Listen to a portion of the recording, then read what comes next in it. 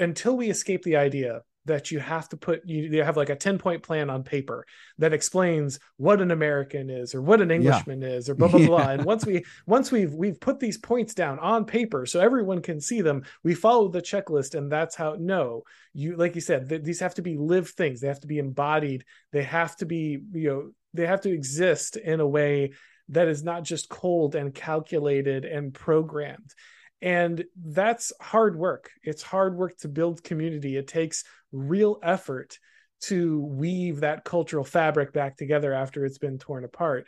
But that is the task going forward. If you want to escape this continued idea that we're just going to, get a bunch of bean counters together and they're going to optimize something and that's Yeah. going to generate the best outcome, you have to go to a different way of thinking. And it's really hard for modern people. It's very difficult for us to not just scoff at many people. You bring up Spangler, you bring up you bring up people who will invoke this metaphysical idea. They say, oh, well, this isn't proper at all. This doesn't break down into 10 little neat compartments that I can put on a cue card. It's like, no, that's why it works. That's the beauty of it. And until you can understand that, until you can understand the necessity of embodying that, you're always going to be trapped in this continued disintegration of identity and purpose in your culture. So today we're talking with the great Auron Macintyre. He's a columnist and host at the conservative network, The Blaze. We talk about true American being embodied and anti-constitutional, folk, ethos, and sacred, being the counter to the modernist calculator mindset, his work process, craft, and personal practices that have helped him in his life and his work. Hope you enjoy it. People on our side mainstreaming of these ideas, that's very exciting, I think. How have you found dealing with the Blaze, and are they open to you having all these people like Yovan?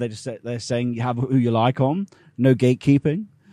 No, I've had no problem there. I've had all the guests on I normally would have had. I've had all the discussions that I normally would have had. So it's been really great. I was surprised as anyone to get the opportunity, but like you said, it does feel like we're in a different time. There are a lot of people, that they just had Lomez writing over at First Things. You have these complete anons, suddenly showing up in very prestigious and mainstream and influential places. So it's definitely a whole new world right now. Yeah, I've thought about the Anon people. Is it in England back in long ago?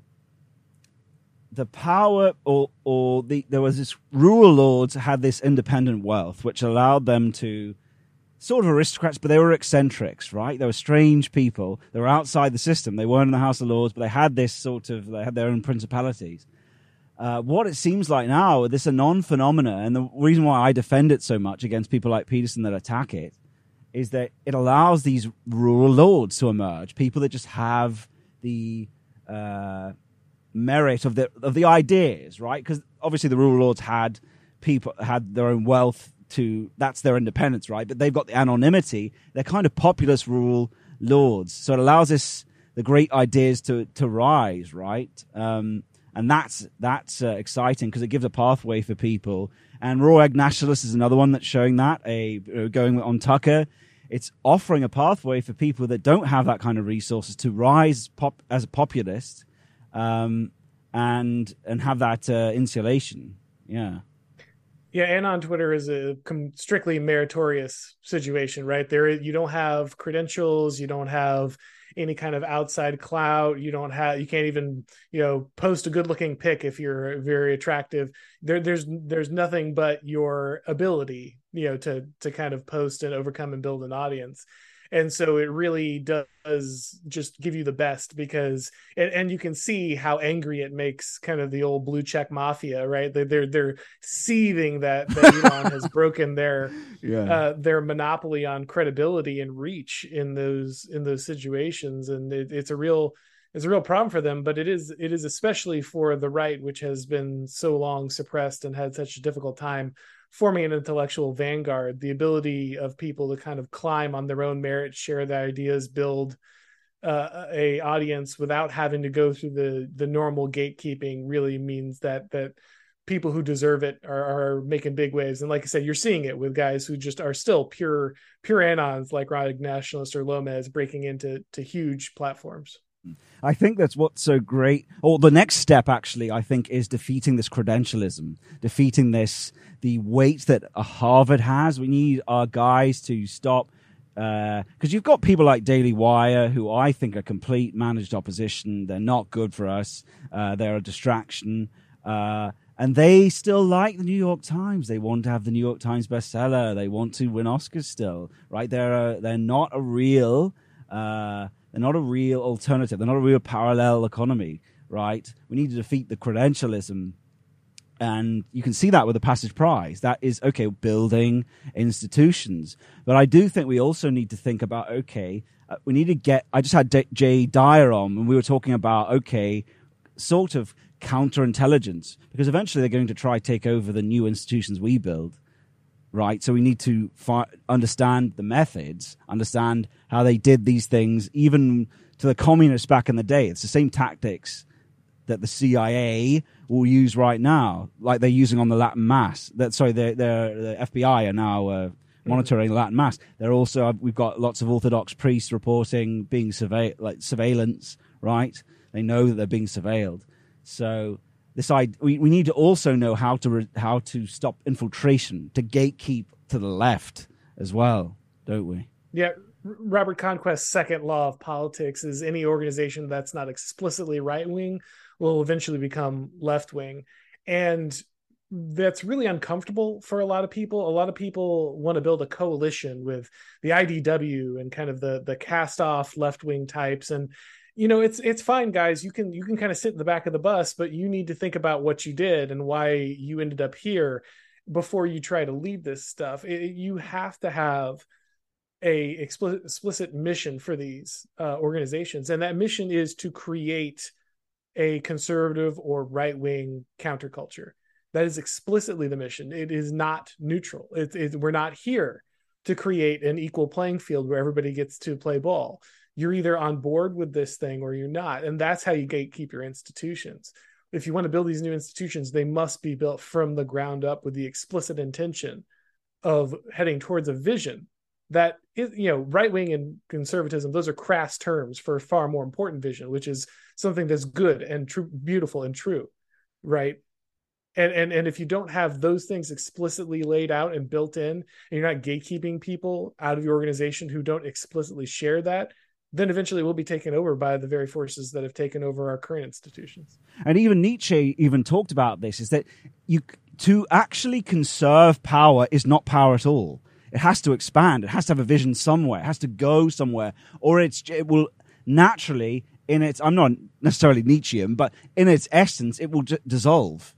Because the will to power is fundamentally that. It's the expansion of something. It's going towards something. And we are fundamentally those types of creatures. Is that everything we do is a forward projection. Everything we're doing every day, I'm going to go get the coffee, I'm going to do this, that's always a forward projection. The world appears to us as a forward projection. So that's so important to that. But now we could talk about, too, is that to actually, in America as well, this getting to the ground of this, and you talk a bit about this when you talk about constitutionalism, the sort of worship of the Constitution as a piece of paper. What I feel we need to do is get to the ground of the being of the people who wrote it, the folk being, which is the Anglo-Saxonness. And this is something that's people have become allergic to saying this word, right? But I feel that it's the deep soul underneath of an American is that. And you see this in Appalachia. They rescued the folk tradition for England itself. We had standardized it with broadside ballads, right? And they still had the oral tradition. So they saved it for us. So a lot of our academics went over there and recorded all the oral tradition, then brought it back. So there's so many clear examples. And I've got a lot of guys in my membership that are Virginians, and these guys are all on board on that. Maybe the Northerners are less on board of that. But yeah, this is it. You need the folk being to actually make, like, say you have people turning up to a jury, the common law, these things, that if they don't have the same feeling for what freedom is or what a law might be, then they're going to, like we see with Black Lives Matter people, they're going to say, no, that person's not guilty, because they have a different feeling for what these things mean, right? A constitution isn't a piece of paper. It's a not even propositional. You can't even form it into propositions. And you talk a bit about this in your video essay. I can't remember who the thinker was you talk about, but in my actual analysis of the founding fathers and looking into this, that is very true. It's about their own being. It's not about the thing on the piece of paper. Yeah, Joseph de Maistre is the thinker, and he's talking about the fact that all governments are reflections of the people who create them. They're the embodiment, they're the enshrinement of a set of values, traditions, and ways of being that are already there in the society. It's just the codification of them formally. And you can't just look at a piece of paper and say, this contains all of our traditions and will in perpetuity. You have to further those inside your own community and inside your own society. And if you lose the character of the people, if you lose the values and the culture and the tradition that defined those people, if you change it into something else, then the document doesn't work anymore. So you can have a constitution that has all the values of the founding fathers, but if you've replaced the culture and tradition and ethos of the founding fathers, then the document does nothing at all. And so, yeah, you have to understand that there's a maintenance of your civilization and its spirits, its essence, its metaphysical manifestation that goes far beyond just recording something on a piece of paper and pointing to it in a courtroom. That doesn't do anything. Yeah, and even if you worship a piece of paper, that's a problem too. That's the benefit of having a king. I mean, I know this is hard for some people to think about, but if you have a piece of paper, that's a proposition. It's not a symbol. It's not something you can use to mediate who a people is. Whereas when you have a person, just to even say a symbolic spiritual leader, symbolic king, whatever it is, that person can engage with sacred symbols like the spurs of St. George, all the different things he has in his hand, the sword of state. You can use that to actually mediate the way of being if you grab the symbol. But if you have a piece of paper, if you have a proposition can be so easily manipulated. It's very ephemeral. It can be just, the meaning can be changed, right? And we see them doing this, right? In this when we don't have in the Supreme Court, whatnot, just easily removed. I'm not trying to undermine Americanness here. I just mean that the founding fathers, have always been more interested in who they were. They called themselves Englishmen before the revolution. That was their way of being. What do we want? We want to be like the heroes in their way, not necessarily the propositions they wrote on a piece of paper, which is the surface. That's the last thing. Even the Magna Carta, that's the last thing we get. It's Robin Hood, it's King Arthur, it's all this Shakespeare, it's all this stuff underneath that actually gives form, and you finally get that legal proposition at the top, which is the surface layer, right? So, I don't know, what do you do? And I know that you're religious. Do you look into the folk tradition? Is this something you engage with? I think Warhammer is a great example of actually an emergent folk tradition, which I'm a big fan of too, by the way, dude. Because it's an enacted English, actually Anglo-Saxon folk tradition. You go to the place on Thursday night to Games Workshop, as a lot of young kids and guys like myself, and you probably as well did on a Thursday. This is a folk thing. That's something. But yeah, is this something you engage with, looking for that ground? You can just call it Americana. It doesn't have to be Anglo-Saxon, whatever yeah. Sure. I mean, this is definitely the case in a lot of areas. Obviously, you have those hobbies. You have something like Warhammer or, board game groups, things that I've been a part of for a good chunk of my life. And those are things that are important. People are looking for community. They're looking to find a way to ground themselves. And that's a good starting point if you don't have a deeper tradition, because at least it builds community. It builds some level of ritual. Of course, you want that to expand more. And like you said, I think religion is a very essential part of that. I think it's really inescapable. I think anybody, not everyone is going to be the most religious person, but I don't think anyone can truly be in contact with their community and a continued way of being if they don't have some level of religiosity.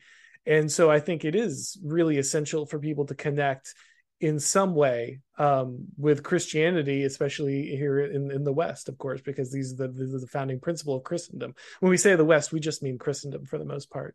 And so if you want to have any contact with that tradition, you got to start, at the source.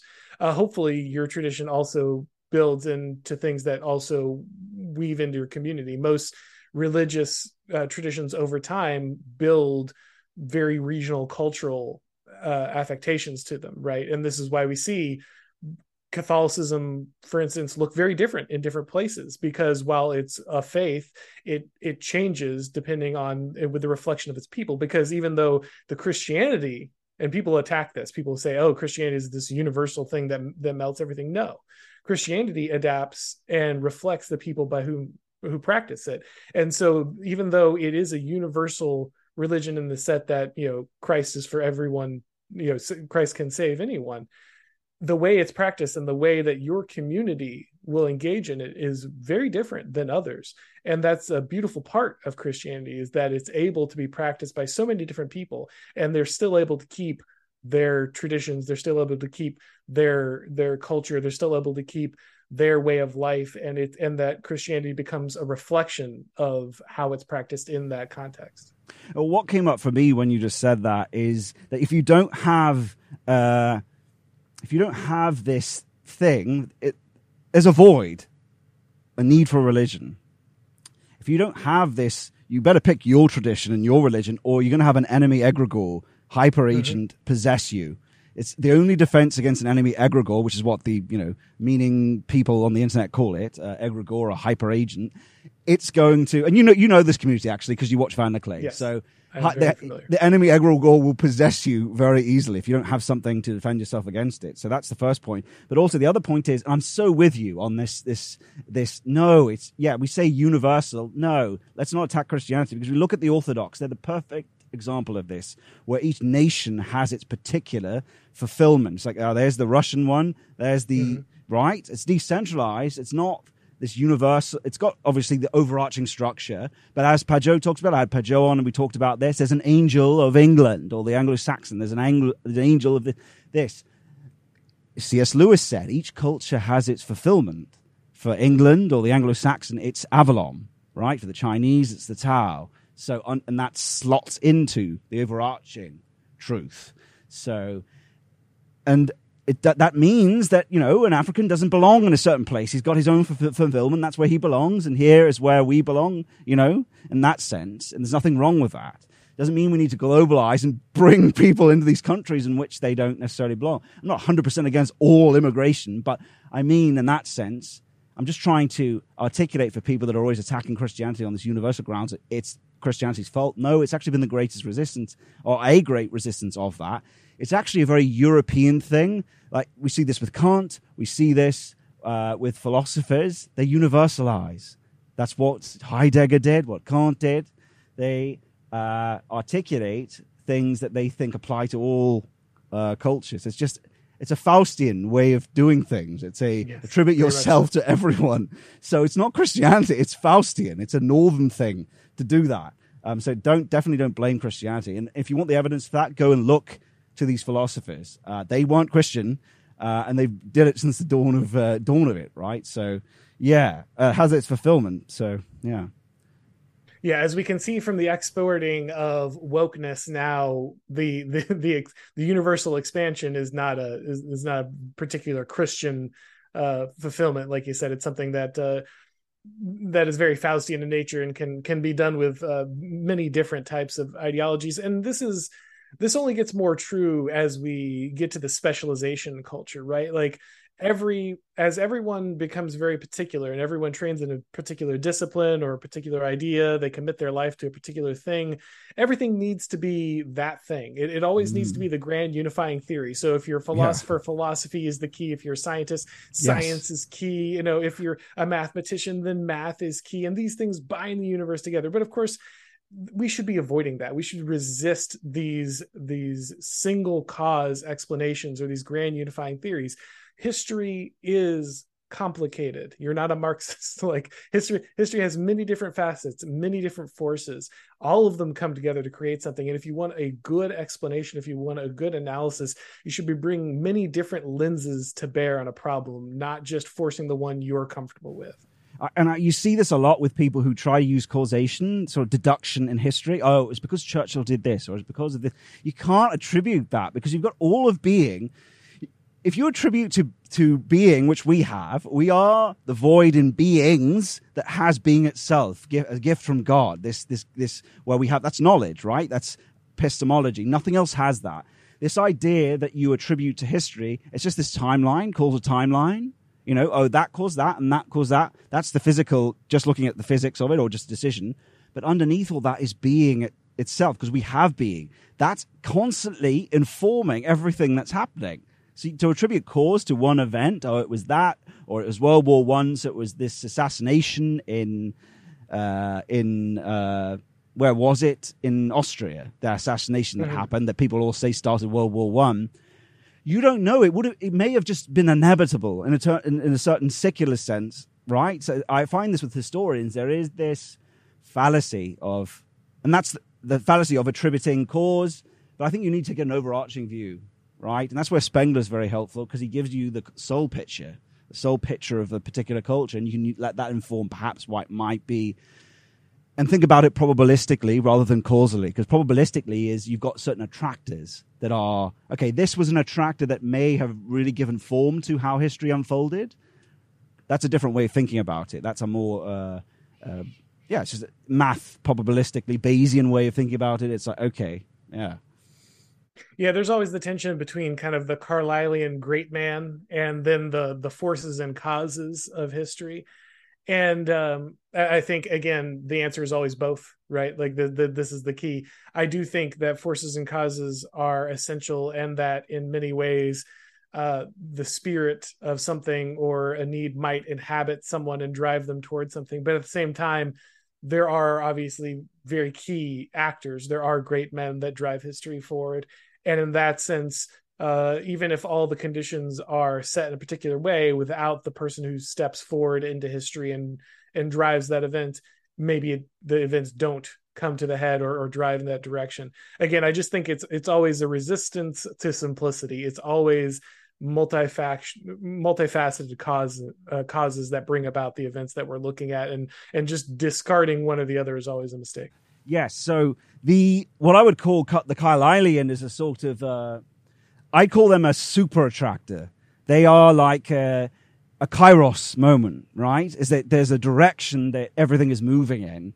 And so I'm very on board with that Carlylean great man thing. But that's kind of anti-causal, because there's a whole life in which that guy comes into being and the direction of being. And then as Spengler articulates, is that this is the person that notices where being's going. That notices the ground of everything and sort of connects in, has that flip kairos moment, and the thing happens, right? So I'm much more on board with that, because that's not deduction, that's not causal, that's a sort of, it's a great attractor. It's like, the theory when they talk about cosmology, the great attractor of gravity that just cannot be escaped. That is the direction of the culture, but also a man that aligns with that. So I'm very on board with that. Yep, absolutely. Yeah. So, okay, in terms of, let's look at, when you look at Yarvin and philosophers like Dugan, I wonder whether, are we in an age where it can still happen, like with Marx, that someone comes up with a theory or a proposition, and this thing can just take fire and alight, or because in earlier ages, you could have your own independent magazines and things get sent around, but now we've got the sensors that can use technology to censor things. I wonder whether we are in an age where that can still happen, where a revolution of ideas can happen, like with what Marx did with his. Can Yarvin do the same thing? Can a Dugan do the same thing? Or are we ever siloed into a certain area? I mean, you've broken containment. You're letting these things reach into a sphere they perhaps couldn't come into. But what do you think about that in terms of the modern technological age? Is it still possible to have this fire take over? Well, it's a double-edged sword. You obviously have ability to censorship, but you also have the ability to avoid censorship. For a very long time, like you said, all of these ideas, Curtis Yarvin was writing a blog that was not popular, that it was popular in certain groups, but it certainly was not anything that a New York Times piece would be written about. You wouldn't get Vanity Fair pieces looking at it, and now you do. And so it's very clear that you do have the ability to push down in many senses by the mainstream on the emergence of certain ideas. But the thing technology lets you do is continuously share and evolve them no matter what. There's always some place where a guy can have a blog. There's always a place where people can watch video or send a message, and these ideas can evolve. Do they have the same access to go viral that something that has mainstream respectability does? No, of course not even close. But as we're seeing, like you say, these ideas, Yarvin has been on Tucker Carlson. His ideas are not fringe anymore. These articles show up in Vanity Fair. There's these outlets recognize this, and I think the conservative movement recognizes this too. This is a movement that for many years has not been able to answer the questions that its core supporters really are asking. It hasn't been able to even speak to many of these issues, and Trump just smashed that containment like nobody's business. Whatever you think about Donald Trump, he should always get credit for his ability to just take the old Buchananite message and just shatter it into the media sphere. And now you can talk about immigration. Now you can talk about, tariffs. You can talk about the hollowing out of the middle class. You can explore things that the Republican Party wouldn't have ever touched beforehand. And now these are core issues that the party has to address, even if many people are still dragging their feet. And the same is true, I think, of conservative media. People are realizing, you've still got some of these legacy people who are going to just drag neoconservatism around till the end of the world, but a lot of people realize that their audiences want something different, and once they get a taste of it, they want more. And so you're seeing a lot more people moving into spheres that otherwise would have never been accessible to them, because the people who are managing them realize, like, either you kind of bring in this new blood, either you adopt a new way of thinking, or you're going to lose the people who are supposed to be on your side. And that kind of, I think that kind of speaks to elite theory a bit, is that you have a big person, whether, I don't know, Kanye or whatever, these people that put an issue on the table, or Trump, and that just breaks apart. And so say what you want about Kanye, whatever the issue, I'm not talking about the issue itself, just bring up, but allows other things to be spoken about, allows other things to be spoken about, whatever. Well, let's not talk about that particular thing. But yeah, let's other things be spoken about because of that. And I find also what lays the ground for that is the insanity of the opposition. You have the insanity of the opposition makes possible that, because it becomes so much more plausible to say, well, things are so bad and what's going on, that this thing that Yarvin's talking about, well, fair enough. We need to look at everything, right? So it's an elite thing, but it's also the prepared ground, which is where people like you and all of us have a position to play in that, is to prepare the ground of things, because an elite needs the ammunition, an elite needs the vitality. If you don't have the vitality and direction, you don't know where to go. You're just doing it based on maintaining power, which, as Nietzsche talks about, is if you're just maintaining something, you're dissolving, you're not expanding. If you agree with Nietzsche, anyway. Yeah. No, I'm writing. I just got done writing a piece. It'll probably be out on the Blaze, and I'll make a video about it here soon. But just explaining the concept of the circulation of elites from elite theory. And one of the key parts is that, an elite needs to flow over time. You should never have a completely stagnant elite. It should always allow the best and the brightest to move into positions. There are, Pareto has these residues that every ruling class is made up of people with specific skill sets and inclinations. And you should always have an elite that it's adjusting and changing for this over time. It's very clear that we have not done that. We've calcified our elite. We've cut it off. We've closed it to a whole group of very capable people. And whenever you do that, you're going to build up a pressure. You're going to build up a set of counter elites who don't have access to that elite, who don't have the ability to influence their societies and are looking for ways to do so.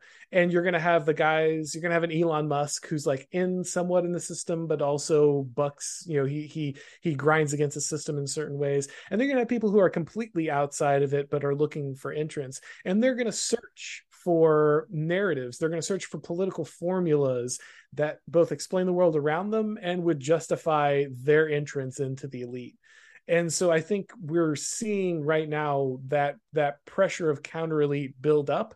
and these people are looking, or they're now searching for those narratives. What explains what's happening, and what would explain my ascension into the elite? What narrative would explain to the people why what's happening now isn't good, and why we could bring something new, a new vision, something far more exciting and animating to the forefront. I think that's it's still early days, but I think that is what you're saying.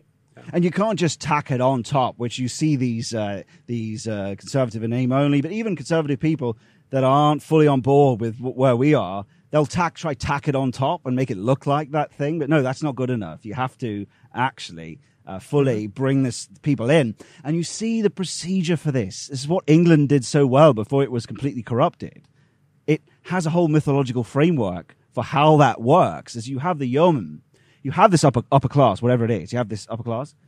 And you see in the mythology is that Robin Hood is a populist uprising of a person that's brought into the kingdom. As he fights this middle manager, Sheriff of Nottingham, that's the managerial elite under the king. And the king, which is the spiritual leader, doesn't recognize what's going on. And so he defeats this thing or fights it, and the king sees what's going on and brings him into the kingdom. And once he's been reincorporated, he goes back to the Greenwood, right? So you've got to wait, and you see this with the yeoman. What's unique about Evola talks about in Francia, the idea of a true empire is that you don't need to enforce it top down, because you've got all these people that have it in their very being. You've got these lords that have the way of being, the way of Francia in their being, and they don't need to be enforced. They have the imperium in them, right? In England, it got so good that you had these yeomen who went over and made war against the French, but they imitated the king when they did. They came back, and this yeoman class emerges, which has these procedures, this way of being. They become freeholders. Those yeomen have that way of being, and then they end up in America, right? That's Thomas Jefferson lifts that up as we want a nation of these yeomen. That true thing is the way of being, though. It's that what they that. So we have a ready-made procedure. It's in the mythos. You can see it in Arthur. You can see it in Robin Hood. If we could only look to that I think you can mine that stuff for what to do now, because it's not so much that it worked back then, because it's symbolic. It can be adapted to modern times. It's not a legal procedure that's surfaced. It's not following what Henry VIII did or whatever. It's a thing that is in Anglo-Saxon and I would say American being in the unconscious, right? It suits it. It works for it. So I find that the more we can look into that, the more possibilities open, because you're dealing with a truth that is in being. And if you can make something align with that truth, you've got a pathway. And that's what my work is, basically. What do you think of that? Yeah, you do really have to have a change here, because we spent so much time in the modern world deterritorializing everything, taking things out of the realm of the sacred and the spiritual and moving it into the realm of the quantifiable, into the marketplace. And if we don't escape that, then you can't, until we escape the idea that you have to you have like a 10-point plan on paper that explains what an American is or what an Englishman is or blah, blah, blah. And once we've put these points down on paper so everyone can see them, we follow the checklist. And that's how, no, like you said, these have to be lived things. They have to be embodied. They have to be, they have to exist in a way that is not just cold and calculated and programmed. And that's hard work. It's hard work to build community. It takes real effort to weave that cultural fabric back together after it's been torn apart. But that is the task going forward. If you want to escape this continued idea that we're just going to, get a bunch of bean counters together and they're going to optimize something and that's going to generate the best outcome, you have to go to a different way of thinking. And it's really hard for modern people. It's very difficult for us to not just scoff at many people. You bring up Spangler, you bring up you bring up people who will invoke this metaphysical idea. They say, oh, well, this isn't proper at all. This doesn't break down into 10 little neat compartments that I can put on a cue card. It's like, no. That's why it works. That's the beauty of it. And until you can understand that, until you can understand the necessity of embodying that, you're always going to be trapped in this continued disintegration of identity and purpose in your culture. And I think what people make a mistake of is they think that if they have the proposition, they have the description of the 10 points, that they possess it then. Oh, I've got that now. I can just leave. I possess it. No, it's procedural. It's perspectival. These are different ways of knowing or knowledge, different ways of knowledge. You need to understand that a tech app is not going to replace it. You can't download an app and have that. That might augment something. That's fine. You can't download an app and, oh, I possess this app now. No, you need to habituate the virtue engine within. Right? And that virtue engine is your habitual practices. It builds up a man. It builds up a spirit. It builds up, as you know from Christianity, it's a life that's embodied. It's a thing that's done that changes perspective. If you want to really flip from this utilitarian, gross, usury, this materialism, that's what you need to do. It's engaging with the practices. And it won't happen overnight. There's a lot of atheists that are coming into spiritual ways of thinking. It's a practice. It's a practice. It's not just a proposition.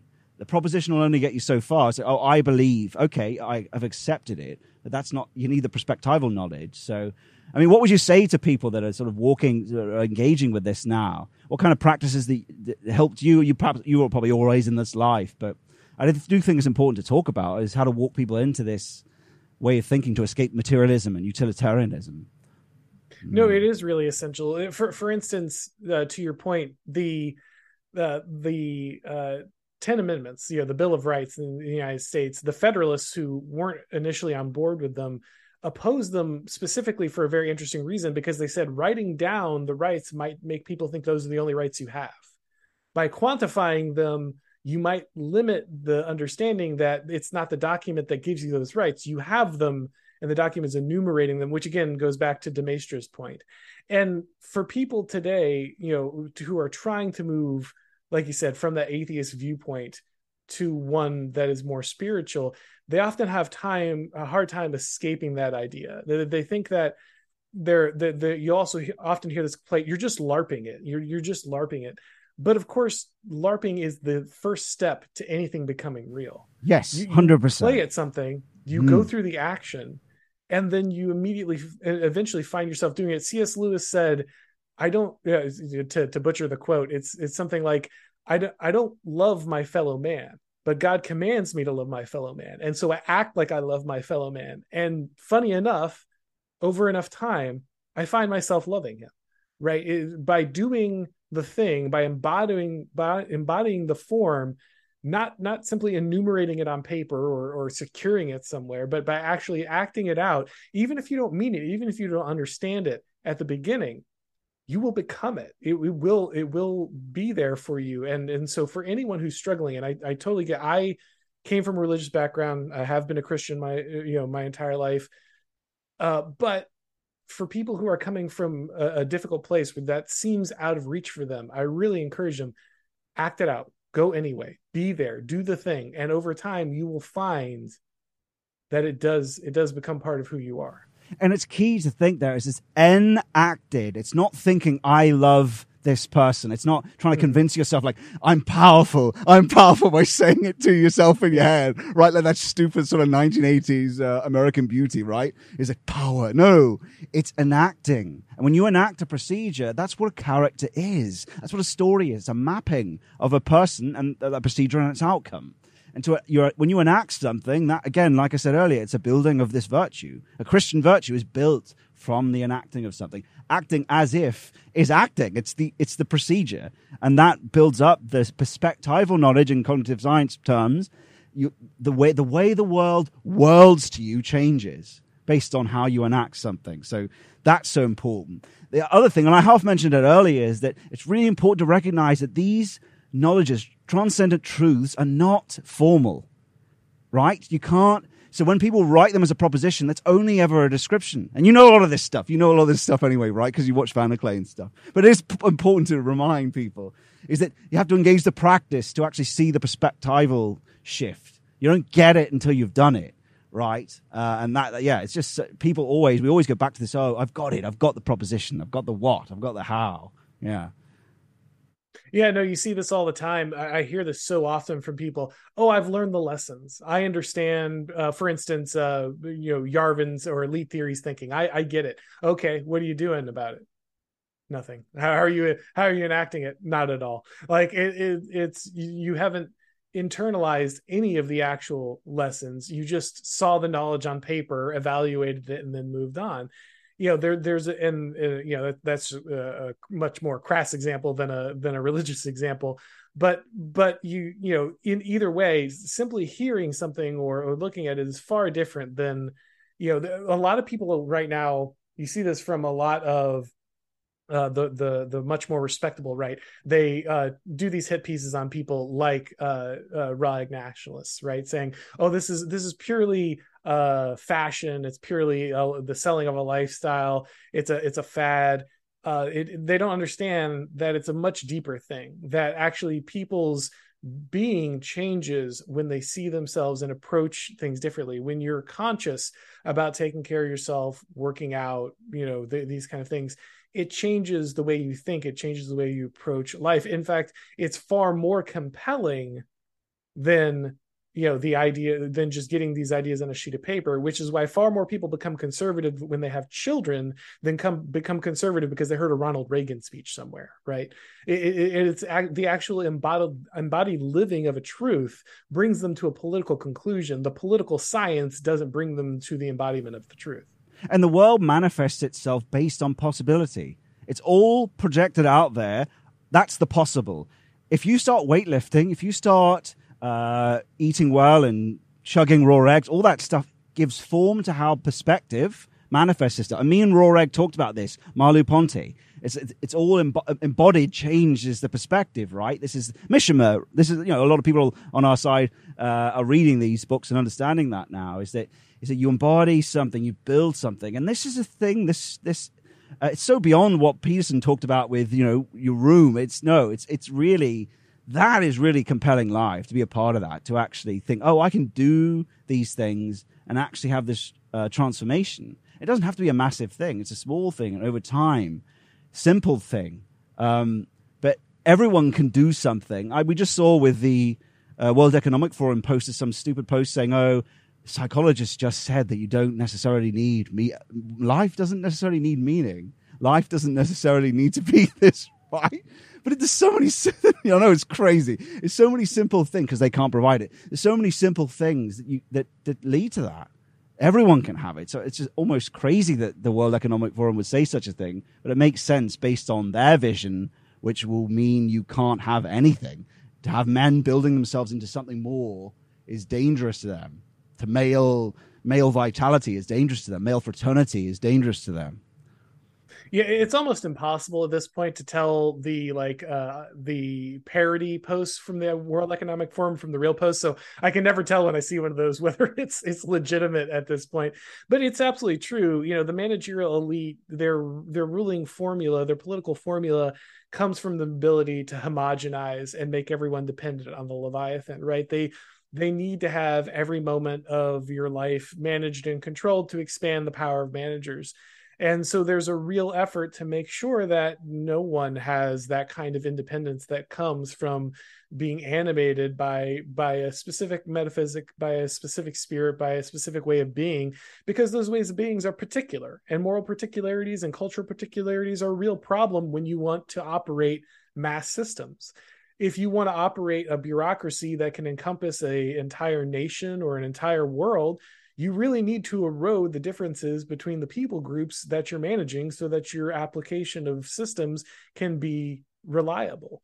And so the ability of people to individuate and to create particularities is a very big issue.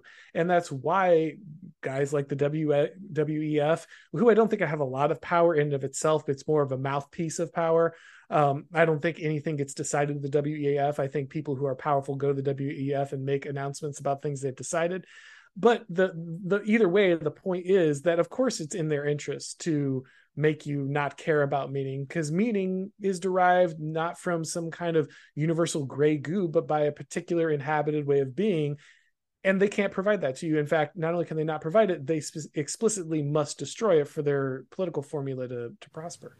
And also it's embedded in nation. And this is what people like that offer, even Viveki, is what they can't give us. A Viveki, John Viveki, even a Van der Clay, Van der Klee does get a bit closer to this. Certainly not a Peterson with this classical liberal worldview. Is that you're embedded in a nation that walks up to the church. That's what gets you inside it. That's fallen away. The folk, that authentic being underneath, and what people like Raw Egg, even mentioning recently, is that we've already got a solution to this. It's nationalism. He just posted about this. Is that we don't need more talks, Peterson. And yes, you've even said this before. Is that yes, Peterson's helped a lot of people. I agree. All that clean room stuff, it's all great. I've studied him in deep detail and his thesis. I like his early anthropology. That's the thing I really like, his Maps and Meaning book. But that's the thing, is that we have to get outside this classical liberal worldview, also thinking that we can talk the enemy to death, which you talk about. You can't talk the enemy to death. They've got their own hermeneutic. They're not interested in your truth. They've got their own truth. They don't care. You're not beating them. So you have these people having these conferences, these gate-kept conferences to talk about this stuff when you've got, and that we've got people like Raw Egg, that have a solution to this. It's like, what do you do about that? Like, what do you do about? Well, I guess you talk about it, but what do you think about that? Is that they're trying to find some classically liberal solution, have their conferences, then they're not willing to invite someone like a Raw Egg to these conferences. Will that change? I don't know. I think it is changing. I mean, they just had the what was the name of it? Like the National Conservatism Conference. I'm trying to remember. Is it some kind of national? That your NatCon person. Yeah. Herzoni, I believe, is his conference. But they invited people like Paul Gottfried, who has been untouchable for the good chunk of the conservative movement for a very long time. Like I said, I think there is a realization that there has to be more. And there has to be more for the right. This stock standard conservatism just isn't getting the job done. And I do think that guys like Peterson, for all of their faults, did open that door in a big way. Actually, I don't think I would be anywhere, and I disagree with Peterson on a lot. I've been very clear about that. But I wouldn't be where I was without Peterson. I wouldn't have understood the importance of meaning and the transcendent quite in the way that I do now if it wasn't for him. So I think, credit where it's due, but at the same time, you are right that there's clearly a gatekeeping effort underway. When someone's calling Jordan Peterson a Nazi, then, that's as far right as you can go, because obviously, like, Nazis are bad. Right. And so, anything to Jordan Peterson's right must be really crazy. Right. And there's a lot of that kind of talk. But I think the truth is that there does need to be a dialogue between the right and its vanguard. And I think it's happening. I think we're seeing it pretty consistently now. There's still routine gatekeeping efforts, but I think they're failing on a pretty regular basis. Again, we just saw I'm just gonna reference this a million times, but Lomez and First Things, there was an immediate rush for all these people who are supposed to be pushing the edge of the conservative movement suddenly saying, whoa, we can't have some anonymous guy talking about this in our Catholic magazine. And you know what I saw? Instead of a bunch of people nodding their head along with the guys, a lot of people saying, what are you talking about? I respected you, and now you're pushing back against this guy who's saying something entirely reasonable. Why are you doing that? And so I think you are seeing kind of a breaking of that containment, because those classic attempts are just not working anymore the way they used to. And maybe we need to keep, as part of it's our pressure we keep saying gatekeeping, and our audiences grow. Right, I think that obviously has an effect, because you see with this national conservatism, they having a London conference soon. I'm just wondering, where's Carl Benjamin's invite? Where's Academic Agent? Why aren't they invited Yoram to speak at this? I mean, I understand that I just feel there's a sort of subtle containment with that national conservatism thing as well, because I mean, Carl Benjamin's a very big figure, and so is Academic Agent in this movement. Like, why have they not been invited to this in London? It's weird. Sure, but like I said, Paul Gottfried it was a pretty big invite for them. So like Paul Gottfried was far more out there than Carl Benjamin, all respect to Carl. And so I think that is actually a pretty big reach. And they should, I think in many ways, this is also a respectability thing, right? Carl Benjamin and, of course, Academic Agent are very intelligent people with a lot of very important things to say. But even though like Academic Agent is actually a credentialed professor, they don't run in the right crowd, right? They didn't build their audience by going to think tank conferences and publishing in respected journals. And a lot of these conferences are focused on that. You are seeing a lot of these think tanks. You are seeing the Claremont Institute publish guys like Raw Egg Nationalist or me, who didn't come out of that. So there is some more openness now, but there is still a stodgy, like, but you don't smell right. You didn't come through you don't have the right prep school on your record, and there is going to have to be, I think, a coming to terms with the fact that these people that they're trying to discount, because you saw this with Peter Hitchens and Carl, right? You're the guy from the internet who said the bad thing, so I don't have to take you seriously. But actually, Carl has grown significantly, and you really should take him seriously, because he's a very different person with a very different message than what Peter's thinking about. But if you came from that world, if you started on YouTube or Twitter or something, as opposed to the right finishing school, then maybe you don't get the invites you should. But also, I think too is that what the internet does open is that I worry about this because I've got a shit posty side, but I'm very serious in my right. I want to be able to do both. But you do see figures like Jay Dyer who have managed to have now people recognize him. This is a serious lay theologian and philosopher, but also a shit posty comedian. So my hope is with people like that, they were allowed to do that, because someone like Michael Milliman, which you probably know, Michael Milliman, political philosopher, yep. he posted sort of recently that, I hope people that see some of my shitposty tweets don't think I'm not serious, right? So obviously there's a ground worry in our area, right-wingness, and I feel the same thing. I feel the pressure. I really want to be able to do that, but I don't want that. But I feel maybe that's the problem of the sort of credentialed, stodgy. That's the enforcement mechanism. Is that in some sense the enforcement mechanism that keeps us from saying the truth, to be able to have a bit of fun? Yeah. Oh, absolutely. But that's a really interesting thing that's happened. That's why, my path has been so weird. I started making memes on Twitter. That's what I did. I wasn't writing complicated theories and putting out books and I was doing more complicated work on my YouTube channel. But at the thing that drew my audience at first was me making memes, right? And now I get to do far more complicated work and talk to people in very rarefied air. Well, I mean, I'm wearing a Metallica shirt, man. Like, talking about political theory and right, kings. Right, yeah. I've got a Striper album behind my wall, and the photo of the emperor, and from Warhammer. Yeah, exactly. But then I get to talk to really significant people about elite theory and all kinds of complicated stuff. I think the big thing is we got to understand that what allowed this discussion in the first place was that shitposty style, was that trolley style, was the more aggressive, more willing to transgress. That's more the word I was looking for. That more transgressive style, and then that's what opened the door to have far more complicated conversations, which is why so many of the people who try to gatekeep anons end up looking so stupid, because they come in to gatekeep the shitposting, but then they end up slamming face first into a wall of really good and relevant points that actually sound very cogent to people who have been looking for something new. And so I think the key moving forward is just don't be cowed. You can play on these fields. You can post and be transgressive and push the conversation while also having a respectable understanding of what's going on and being able to make cogent arguments that shift things. But it is that you have to open the door with the memes before you can deliver with a more complicated theory.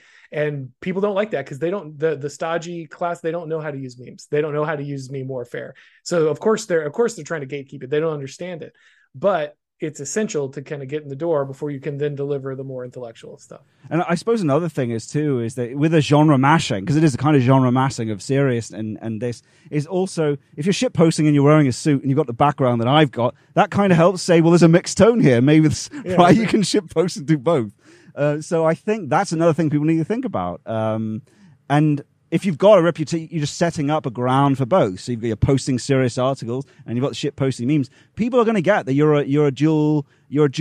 And this is what plagued me And so I finally come to this view is that no, you can do both. You can do both. You're just setting up your reputation for both, right? So for anyone out there that's thinking, oh, I better not, well, establish both, and I think you'll be okay. You'll be okay. It's like setting up two genres. It's like being in Hollywood, which I've got some experience with. It's like I can make thrillers, but I can also make horror. And that's what a director does. They have an establishment reputation for both, right? So, well, and the key line through everything is truth. You know, if the memes are speaking to something very truthful and something that's powerful, then even though they're jokes, even though they're on one level a low resolution version of what you're saying, it's not that hard to then upscale it to a much higher resolution once you get the opportunity to actually explain. So don't post memes just to post memes. If you're worried about that, post the truth. And if the truth is a meme, then post the meme. And if the truth is a complicated dissertation, then do that too. But the through line is delivering something that's potent and speaks to people in a way that they wouldn't have otherwise been able to understand something. And if it comes in an image, then that's how it comes. And if it comes in a complicated podcast or a article or a book, then that's how it comes as well. But always deliver something that's speaking truth and uncovering something meaningful to people. And I think you'll be fine. Yeah, and the core of truth is that you're opening something that people have inarticulate in their own being. That's why it works when you articulate a truth. It's because they go, oh, yeah, right? They don't have the proposition, but you give them the proposition which is connected to their perspective, and they see, so they have it there inarticulate. But for you, right, what you do with you've done this for quite a while now, it's quite a masculine thing. You may not see it as heroic, but when you're acting out like that, you're posting these things, this draws attacks. You may have already had a conservative base of friends, of chads, whatever in your network. But have you seen blowback from what you're doing? I know that you journalistically were always of this conservatism, but surely now you're coming under attack a lot more. Has that blown back on your family at all or anything like that? No. No, not really. I mean, I'm very lucky in that I came, like I said, from a religious tradition and background, very naturally conservative. We didn't talk a lot about politics at the dinner table. No one announced that we were diehard Republicans or something. It was just the natural assumption coming from our background and tradition.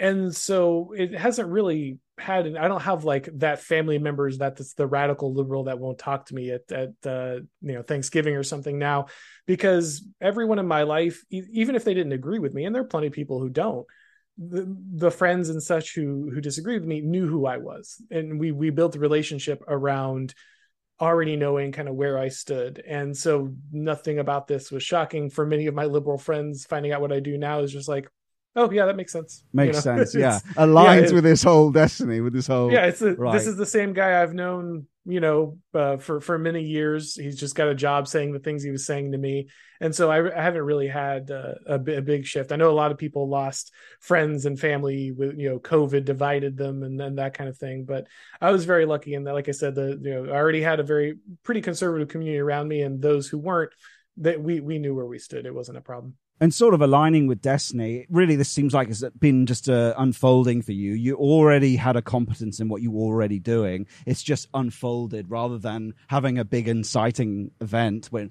you went, this is my destiny for what I'm doing. You already were a journalist. You sort of went like this, right? Rather than boom, bang. Yeah, I mean, I have no other explanation other than God will send you where He's going to send you. I mean, I did have a background as a journalist, it's true, but I didn't go to journalism school. I didn't have any prior experience as a journalist before I became a journalist. Literally, my friend was the sports reporter for a local newspaper, and they lost the guy who covered local politics in the area, and he didn't want to go to these boring government meetings and cover them anymore. And so he's like, hey, I've seen you write something about politics. Will you try this out for me? And I started doing freelance journalism for the paper so that he didn't have to go to these meetings anymore.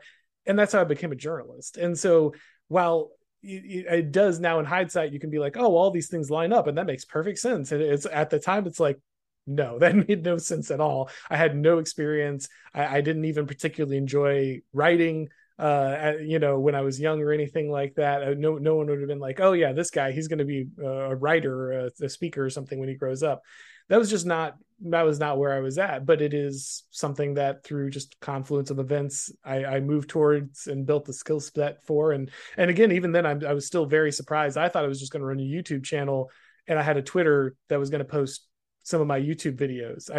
It never occurred to me that Twitter might be the thing that grew my audience or my platform and allowed me to do all these things. So you just never know. It's you put the things out in the world, and then, yeah, that's key. Where you're going to go. Yeah. That's key to everyone who might be watching. They want to do the same thing, is you have to take the risk. You have to start throwing it out. You'll get better as you go as well. So the first one might not be great, but you just don't keep thinking about that. Oh, I can't, just keep throwing it out and improving as you go. McInnes talks about this as well, is that there's the film way of doing things, which is very like you're working on something until it's this perfect whatever. But no, in terms of social media and YouTube, it's just keep improving and keep posting, right? Keep doing, and then it'll get better over time. Also, conviction. You need a real obsession.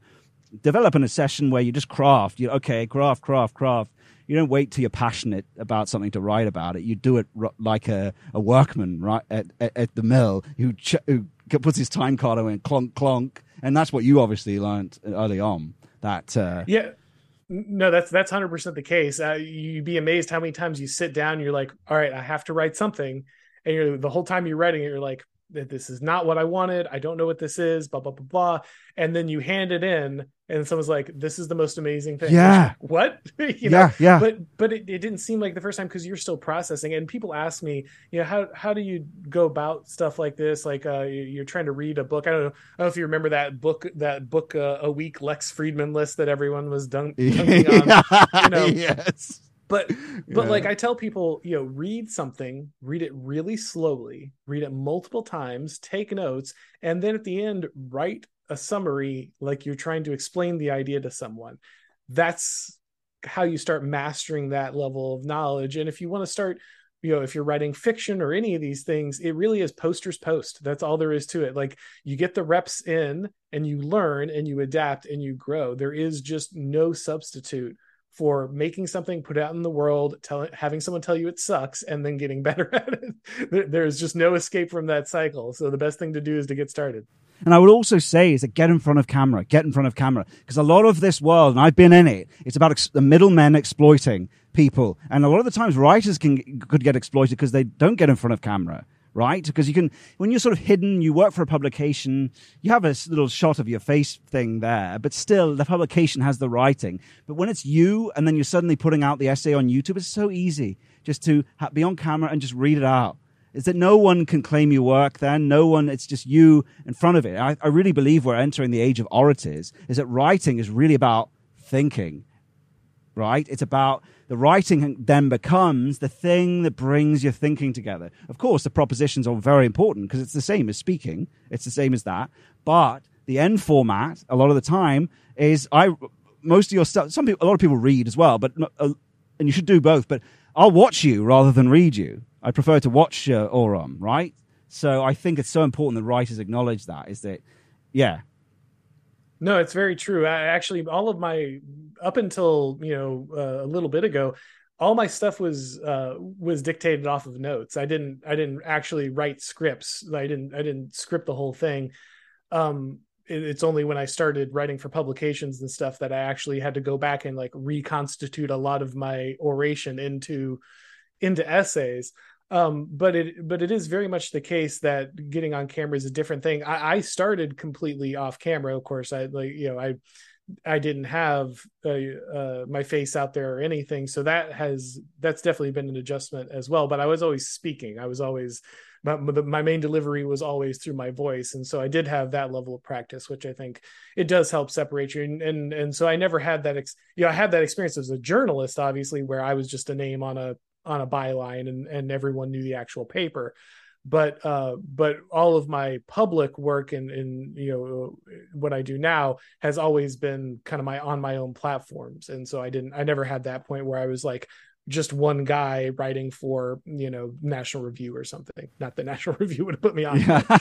Well, we're breaking it down. We'll see. Yeah. But 100%. I think improv is a good practice if people are looking to get into that, because that really gets you able to in real time, I guess you're comfortable with real time. Yeah, improvising. I guess you're good at improvising. So that's another thing people can do with that. For you, there's a big attack on masculinity at the moment. We're getting towards the end, by the way, so you probably have to go soon. But these are the last questions, so don't worry. Sure, no problem. But masculinity has been under attack for a long time.